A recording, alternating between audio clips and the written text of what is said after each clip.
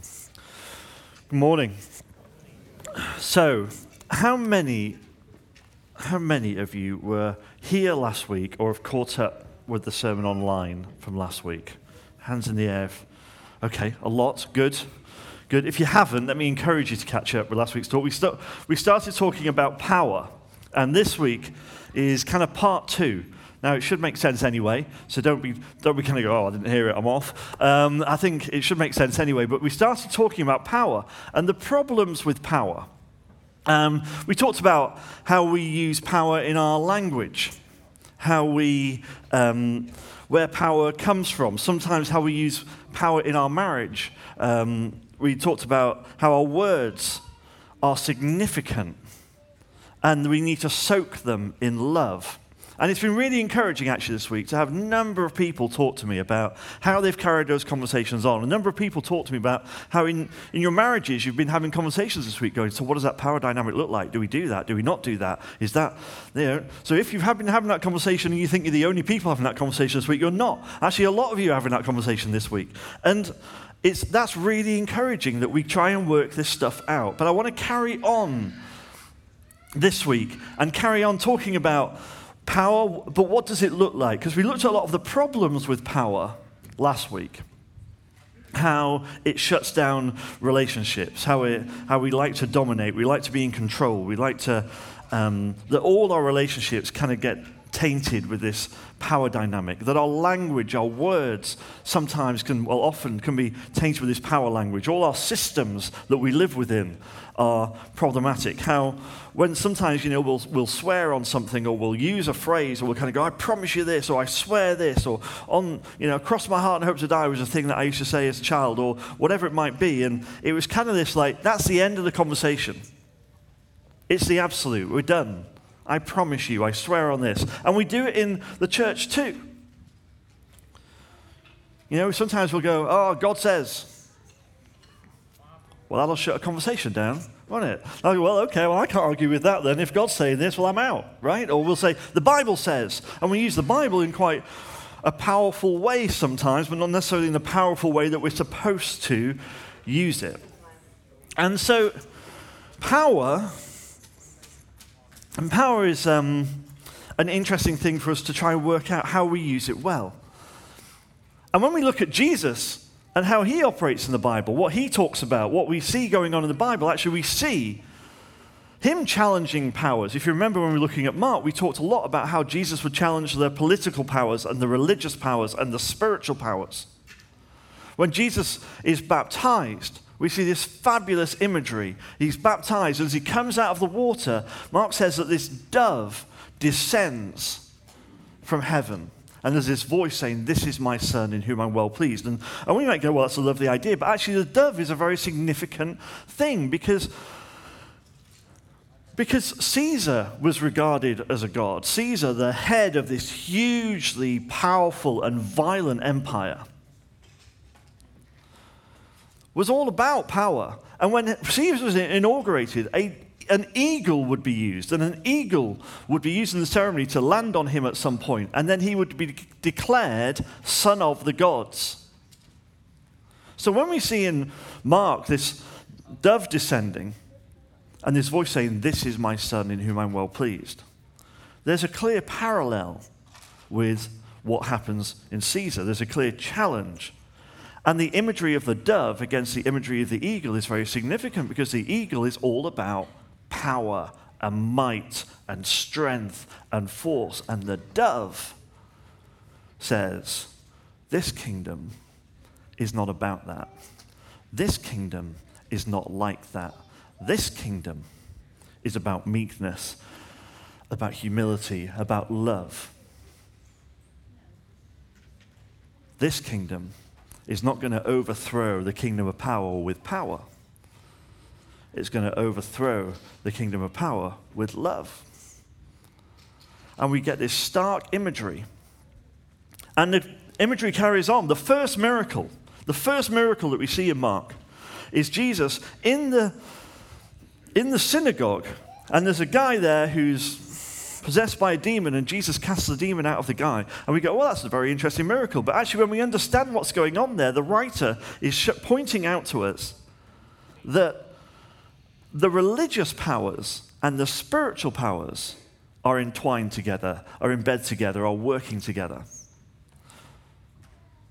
That when Jesus comes to challenge the spiritual powers and the political powers and the religious powers, he's saying, look, the religious powers and the spiritual powers they're entwined with each other. They're working together. They're conspiring together. You will find the spiritual powers right in the heart of the religious centers of power.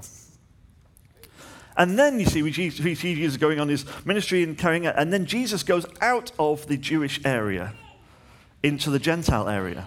And the first miracle we see in the Gentile area is Jesus casting the demons out of the guy and casting them into the pigs.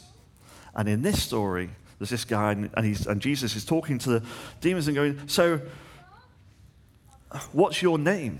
And they say, our name is Legion, because there are many of us. But legion is a word synonymous with the Roman Empire. So the first miracle in the Jewish area is Jesus casting demons out right from the religious center of power. And the first miracle in the Gentile area is Jesus casting demons out. And there's this synergy, this statement kind of saying the spiritual powers and the political powers are synonymous. They're entwined together. So Jesus came to challenge power. That's what we see. And doves are also significant, not just because they descend on Jesus when he's being baptized, but they're also significant because they're a important sacrifice. So later on, towards the end of the gospel, when we see Jesus in the temple, and he comes up to the temple, and you might remember the story where Jesus is turning over the tables in the temple and throwing people out of the temple and shutting the whole temple system down. And it talks about him kicking out the money lenders and the money changers. But it also talks about him kicking over the tables where they were selling the doves, because doves are important. And doves are important because if you look at the Old Testament, when it talks about what sacrifices you should make, it says you should sacrifice a lamb in this circumstance, or you should sacrifice a goat in this circumstance, or you should sacrifice whatever in this circumstance. But if you can't afford that, if you can't afford a lamb, sacrifice a dove. Doves were the sacrifice of choice for the people who were impoverished, for the people who didn't have, for the people who were on the outside. Doves were the sacrifice of choice for the people who had nothing. And we see this system going on in this temple, where what they were doing was, they said, well, you have to, if you want to be pure, if you want to be right with God, if you want to be saved, if you want to be one of the insiders, one of the good Jewish people, then you have to make your sacrifices in the temple. But you can only sacrifice animals that we've checked, lambs that have been raised, prepared for sacrifice, doves that have been prepared for sacrifice. So you can only buy our animals, and you can only buy them with our money. You can't use Roman money, you have to use Jewish temple money. And so what the temple was doing was saying, well, because people were being paid, whatever they were being paid in Roman money. So they'd have to come, exchange their money at ridiculously extortionate exchange rates, to get the money to buy the sacrifice. And then they would buy the lamb, or if they couldn't afford a lamb, they would buy a dove. And we have evidence from that time that around this time, in the 15 years around this time, the price of doves had gone up 100 times. So if it was £1, now it was £100. It was extortion at its highest level. And this is what Jesus came to challenge. And so doves were this symbol of, if you can't afford it, then this is just sacrifice a dove. And yet this system of power was using that to extort money out of the people that they were supposed to be looking after. And that is why Jesus shut the temple down. That is why he turned the tables over. That's why he threw them out. It wasn't they were selling T-shirts at the back to the tourists. It was that they were extorting money out of the very people they were supposed to be caring for. this system of power, was the entire antithesis of what God wanted his people to be about. Where do we abuse our power, extort?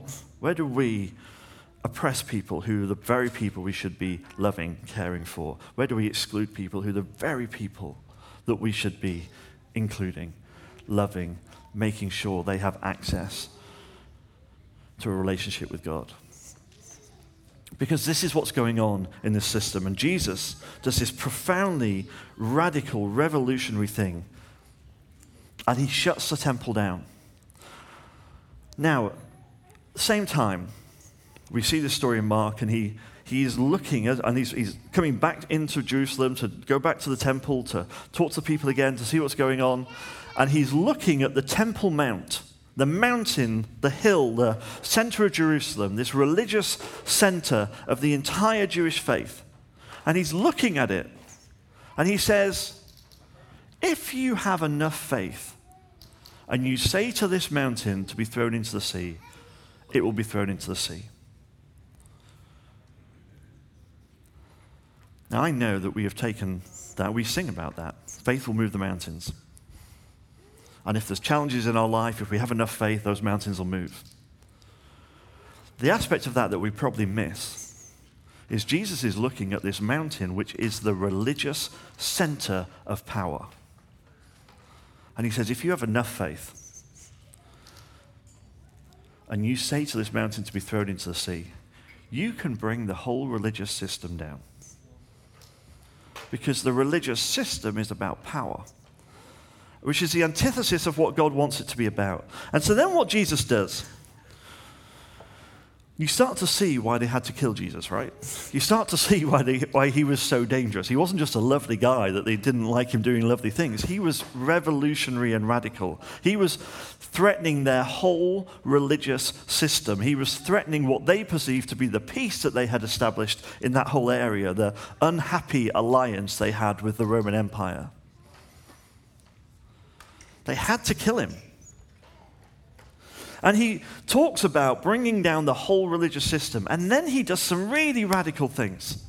Because he starts talking to the people, and he starts saying things like, as you forgive, so you're forgiven.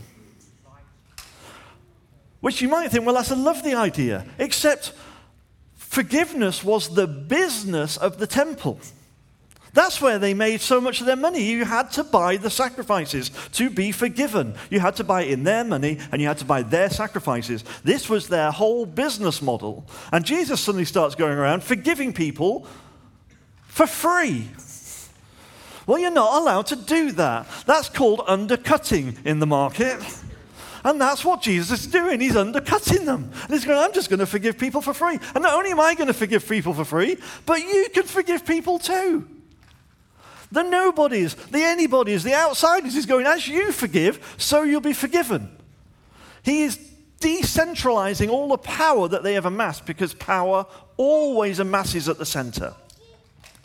And Jesus disperses this power. And he says, as you forgive, so you're forgiven. He gives them the authority. And then he says some other crazy things. He says things like, whatever you bind on earth will be bound in heaven, and whatever you loose on earth will be loosed in heaven. That whole binding and loosing was about the laws, like what's okay and what's not okay, what's acceptable and what's not acceptable, what's in and what's out, which was decided by the religious powers, was decided by the religious center. They were the police force on what was okay and what wasn't okay, what was bound and what was loose. That was their decision. And Jesus starts saying to the nobodies, what you bind is bound and what you loose is loosed. He disperses the power and the authority that the temple holds. Then he starts saying things like, you will do greater things than me, and you will do the same things as me. He starts saying things like, whatever you ask for in my name will be given to you, whatever you pray for. But that's a problem, because prayer prayer was the currency of the religious system. You had to go to the temple to pray. That's what kept you in. They decided whether your prayers were accepted or not, whether you were forgiven or not. They decided whether you were clean or not, whether you could enter or not. Prayer, they were the people who spoke to God. You were the people who did what the powerful people said. And Jesus says, you can have this relationship with the Father. Whatever you ask for in my name will be given to you. He disperses and decentralizes and tears down the power that is centralized and disperses it to all the people. Because power is at its best when it's dispersed. And at its worst when it's centralized.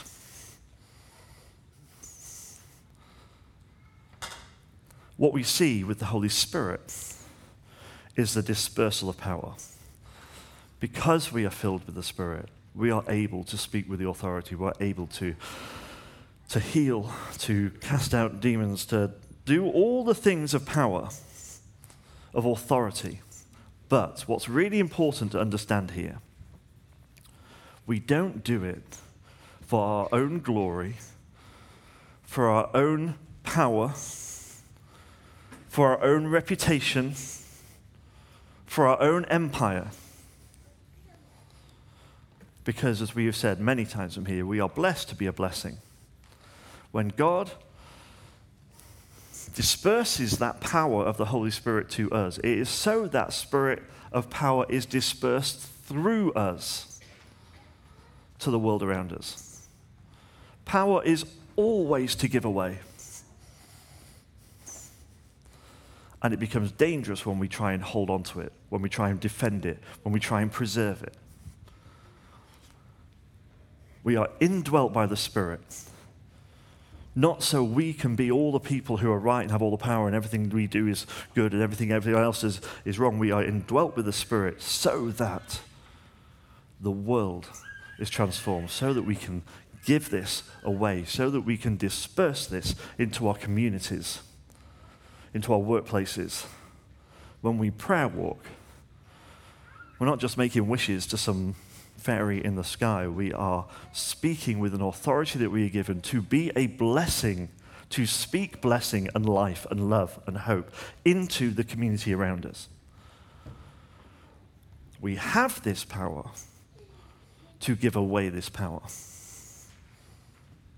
which is quite different from how we see power operate in the world, right? And we're reminded about this in 1 Corinthians 13. It talks about love. Love is patient, love is kind, and all those sorts of things. And then Paul goes on to say, you can do all these things. You can do amazing things, but if you don't have love, you can prophesy, but if you don't have love, you're just a clanging cymbal. We can do incredible things, but if we don't do it with love, we're entirely missing the point.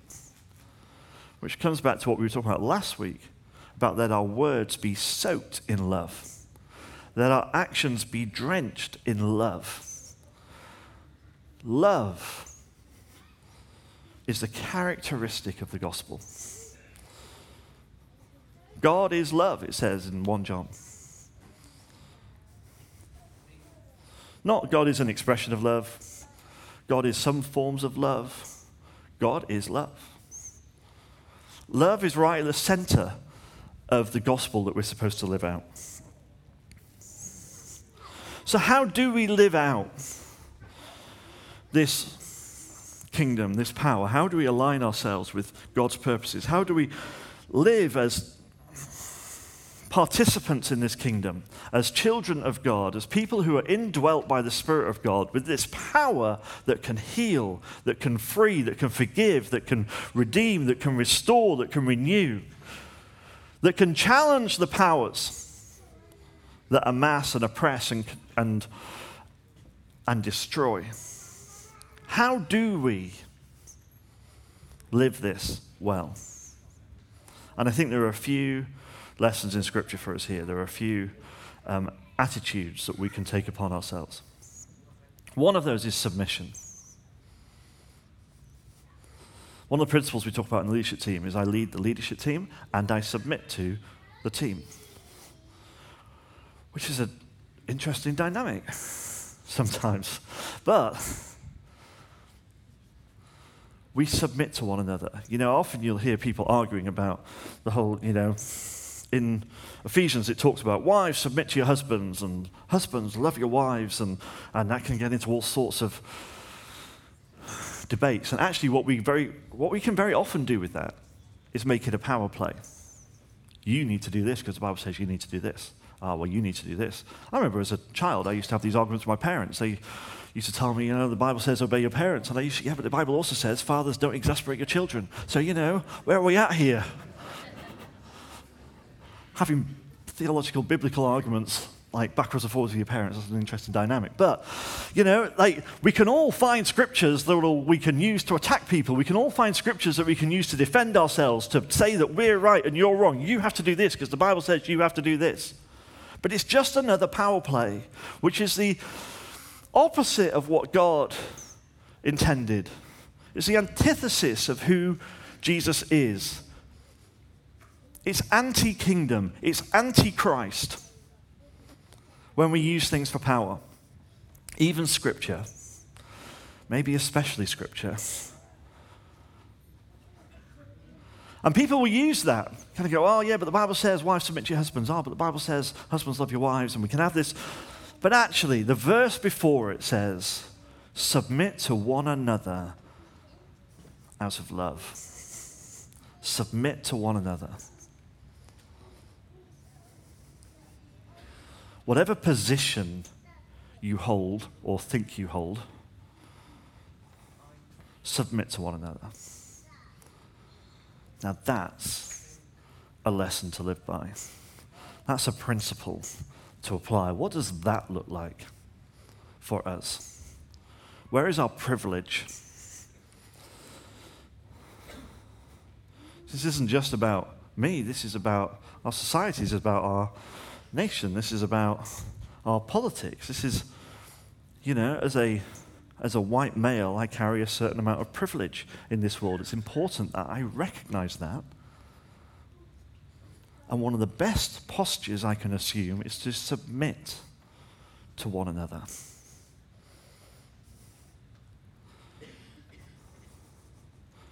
Submitting to one another, preferring one another, allowing others who, whilst the structures of the world might say that we have authority over them, choosing to submit that authority, to submit to them and allow them to speak into our lives, allow them to challenge, allow them to correct, allow them to be in a relationship with us is a posture that we should assume. Submitting to one another seems to me to be one of the key verses in Scripture. Submit to one another. Because I'm sure people do, but it's quite difficult to go, the Bible says that you should submit to one another without including yourself in the challenge.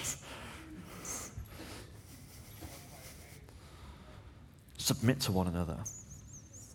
Because our ego, see, we build up this ego, we build up our identity around our status, around who I have authority over. I build up this ego over who I'm better than, or who I'm stronger than, or who I'm richer than, or who I'm whatever. And we can build up our ego and our status, and so we're trying to be more. We're trying to get richer, and we're trying to get more powerful, and we're trying to get better positions at work, or we're trying to whatever, so we have more, so we can be happier with ourselves, so we can be more content, so we can have more security, whatever it is that we think, where we find our identity. And the Bible says, submit. Stop fighting to try and prove something. A whole system is built on this sort of competitive edge where I have to be better than you, I have to be stronger or richer, whatever it is. Our whole system is built on that. Our whole marketing, advertising industry is built on that. Our political systems are built on that. And the Bible says, submit to one another. It's a powerful challenge. And it can lead us to, the best way we can do that is through contentment. Contentment is a big, strong, often not talked about biblical principle. Contentment's a really important thing because actually, if we live in this society where we're all at odds with each other, I'm trying to be better than you, I'm trying to, when I'm watching all this whole advertising industry telling me that if I was as beautiful as them, or if I was as rich as them, or if I drove the same car as them, if I went on the same holidays as them, if I lived in the same house as them, we're all trying to be better than the next person. Spend a lot of our time looking at other people going, oh yeah, but it's easy for them. If I had their opportunities, if I had their wealth, if my dad gave me the millions that Donald Trump's dad gave him, I'd do a better job. But that's just competition. That comes out of a lack. That comes out of a spirit of judgment and condemnation and lack and not enough. That comes out of a crisis of ego. But the Bible talks about us being content. The 10th commandment says, don't covet what your neighbors have. Don't desire to be them, to have their family, or to have their career, or to have their whatever, or their wealth, or their position in society, or whatever it might be. Don't crave that. Be content. Understand who God called you to be, and be that person. Understand who God created you to be and be that person. Rachel often says, if you fully understood who God created you to be, you would not want to be anybody else. Think about that. So when we feel envy, when we covet or desire what other people have, when we wish we had their opportunities or their whatever it was, recognize that comes out of a lack of understanding of who God called you to be. That comes out of a lack of identity. That comes out of a false ego, a false self that is masking something, that is hiding something. Be content in who God has created you to be, and then pour yourself into being that person. And the more we understand that, the more we understand that God is a loving God who loves us, who created us, who is for us, who has a purpose and a plan for us, the more I understand who I'm created to be, and the more I find contentment in who I'm created to be, the less of a threat you are to me. And if you're not a threat to me anymore, well, then I'm free to see who God created you to be. And then I can pour myself, I can submit myself to seeing you become who God created you to be. This is how power is lived out well. I can draw on the power and the authority and the love of the Spirit that is within me to see you become who you're created to be. I can give it away. I can disperse it. I can speak blessing over you. I can speak life over you. I can make myself less to advance you. This is what power looks like. I think one of the other things that we need to understand is because rooted in that is humility. And humility is an often misunderstood word, and I've been guilty of that myself. So let me tell you a quick story. When we're going back about 11 years now, and we were kind of in the transition. I used to be youth leader here, and then we were in this transition where I was kind of moving from being youth leader to leading the leadership team, and I had a few months to try and figure that out. And during that time, I was heading off to Brazil, and during that time, God had been talking to me about some of the things I'm going to need to take on this role, and God just kind of kept saying to me every time. This was for about 2 years. Every time somebody asks what you can pray for, what they can pray for you, ask them to pray for humility and wisdom. And I'm like, fair enough. I'll do that, whatever that means. So anyone come to me, go, anything I can pray for you? I go, yeah, just pray for humility and wisdom. And that's what they'd pray for, and that was lovely. And that happened a lot over a long period of time. And then I was just about to head off to Brazil for this trip. And I remember I was here, and I was near the front of the stage, and I think it was Sarah came to me and was kind of, God, what can I pray for you for your trip? I was like, humility and wisdom. She's like, okay, great. So I close my eyes, and she closes her eyes, and I'm there, and I'm like,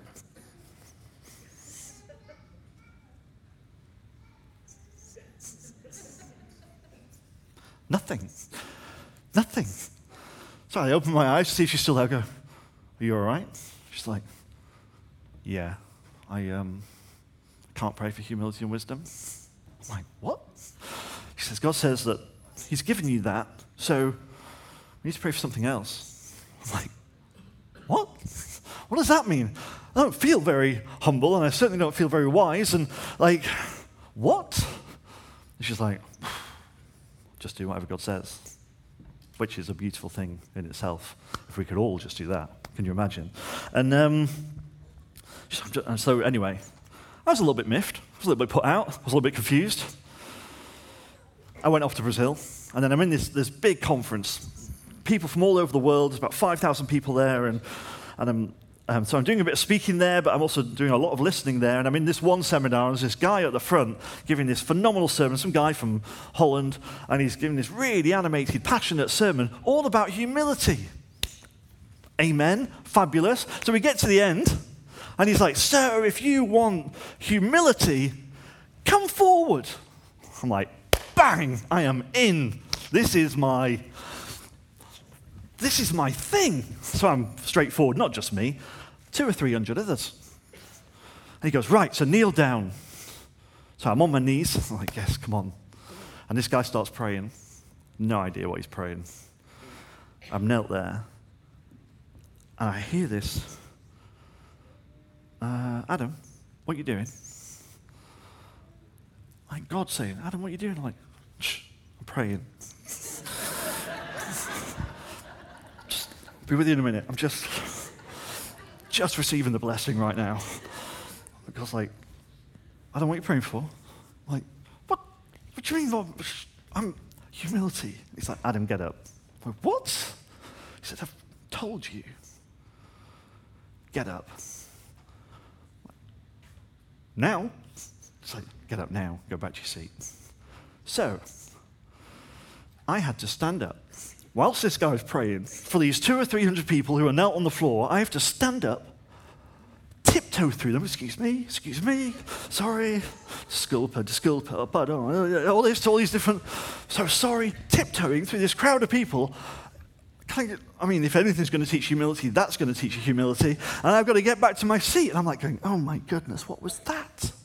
So I went to the guy afterwards. And I'm like, just thought I probably need to come and explain why I stood up in the middle of your prayer and thought, no, this isn't for me, I'm off. Thought I needed to explain. I was like, so I told him the story. And I went, the thing is, I said, I don't feel very humble. And he said, but humility is not a feeling, right? I mean, we know that, don't we? And I kind of give, that knowing, like, yeah, no, sorry, go on, what are you talking about? What do you mean it's not a feeling? And he's like, no, humility is just the understanding that it's God who does it all. That's humility. And I was like, oh no, I get that completely. He's like, yeah, that's probably why God told you to stand up and walk back to your seat then. I was like, oh. Humility is not the feeling, but we make it so much about our feelings, right? Oh, do I feel humble? Do I feel? And actually, we root it in about, well, do I feel good enough? But actually, not feeling good enough is all part of not understanding who we're created to be. Humility is actually knowing who you're created to be and living in that, being content with that and recognizing that it's God who does it. It's all Him. And you see, what we often think of about humility is like, oh no, sorry, couldn't possibly, I'm sorry, please don't compliment me, or please don't, oh no, it's not me, oh my goodness me, no, I'm not good enough, and I couldn't possibly, and that's just another form of pride. That isn't understanding who we're created to be. That's just talking ourselves down. That's not humility. That's pride. Humility is recognizing that it's God who does it all. It's all from Him. It's all about Him. It's all for Him. All I need to do is do the very thing He's calling me to do. This is what Jesus talks about when He says, I only do what I see the Father doing. It's a deep assurance and knowledge of who he's created to be. When Paul says, for me to live is Christ and for me to die is gain, it's a deep knowledge that it's God who does it all. And he just needs to do what God calls him to do. He just needs to be who God calls him to be. Because humility is the greatest defense against the delusions of power that we can fall into. That somehow I'm better, somehow I'm greater, somehow I'm stronger, somehow my worth is built by having more. When actually, a lot of that's just luck and good fortune. Like, it doesn't... Humility. So humility isn't going, oh, no, please don't say I'm good at this, or please don't say I'm good at that. No, I couldn't possibly. Humility is saying, these are the gifts God has given me for his kingdom. This is where God has called me to serve for his kingdom. This is who God has called me to be for his kingdom. And so I have total faith that he will give me everything I need to do it. Because it's all him. This isn't about me.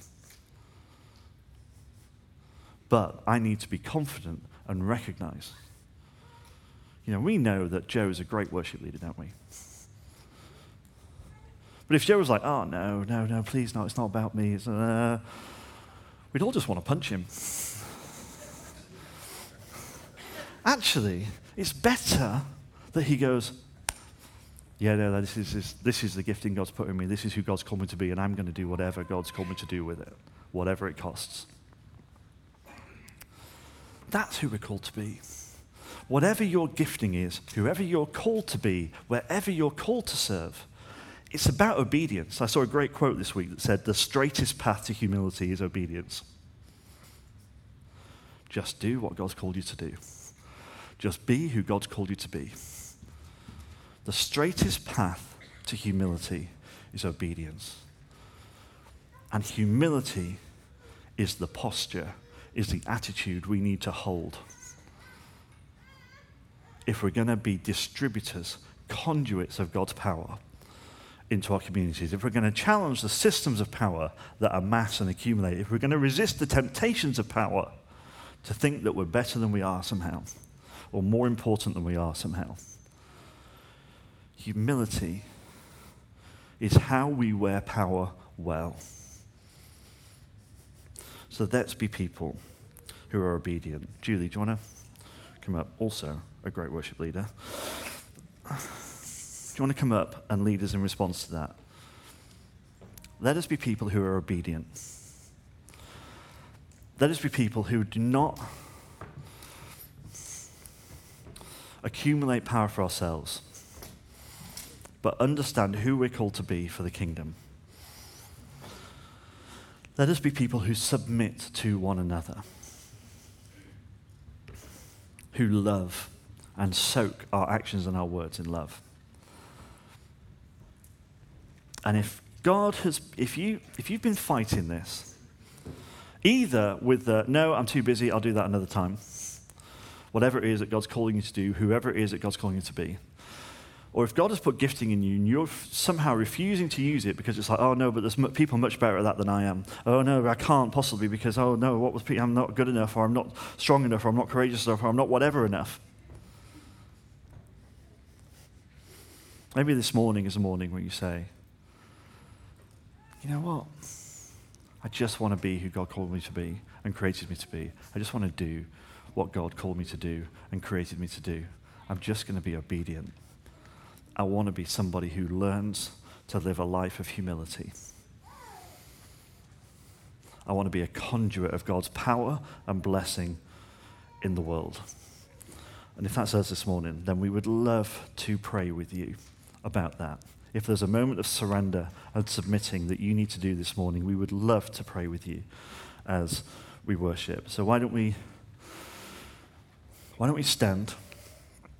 Judy, do you want to lead us in a song? And as we start singing, I'm going to get the prayer ministry team out here at the front.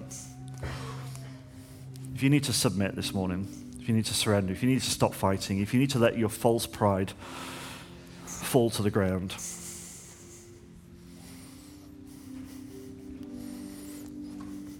then come forward and we'll pray for you.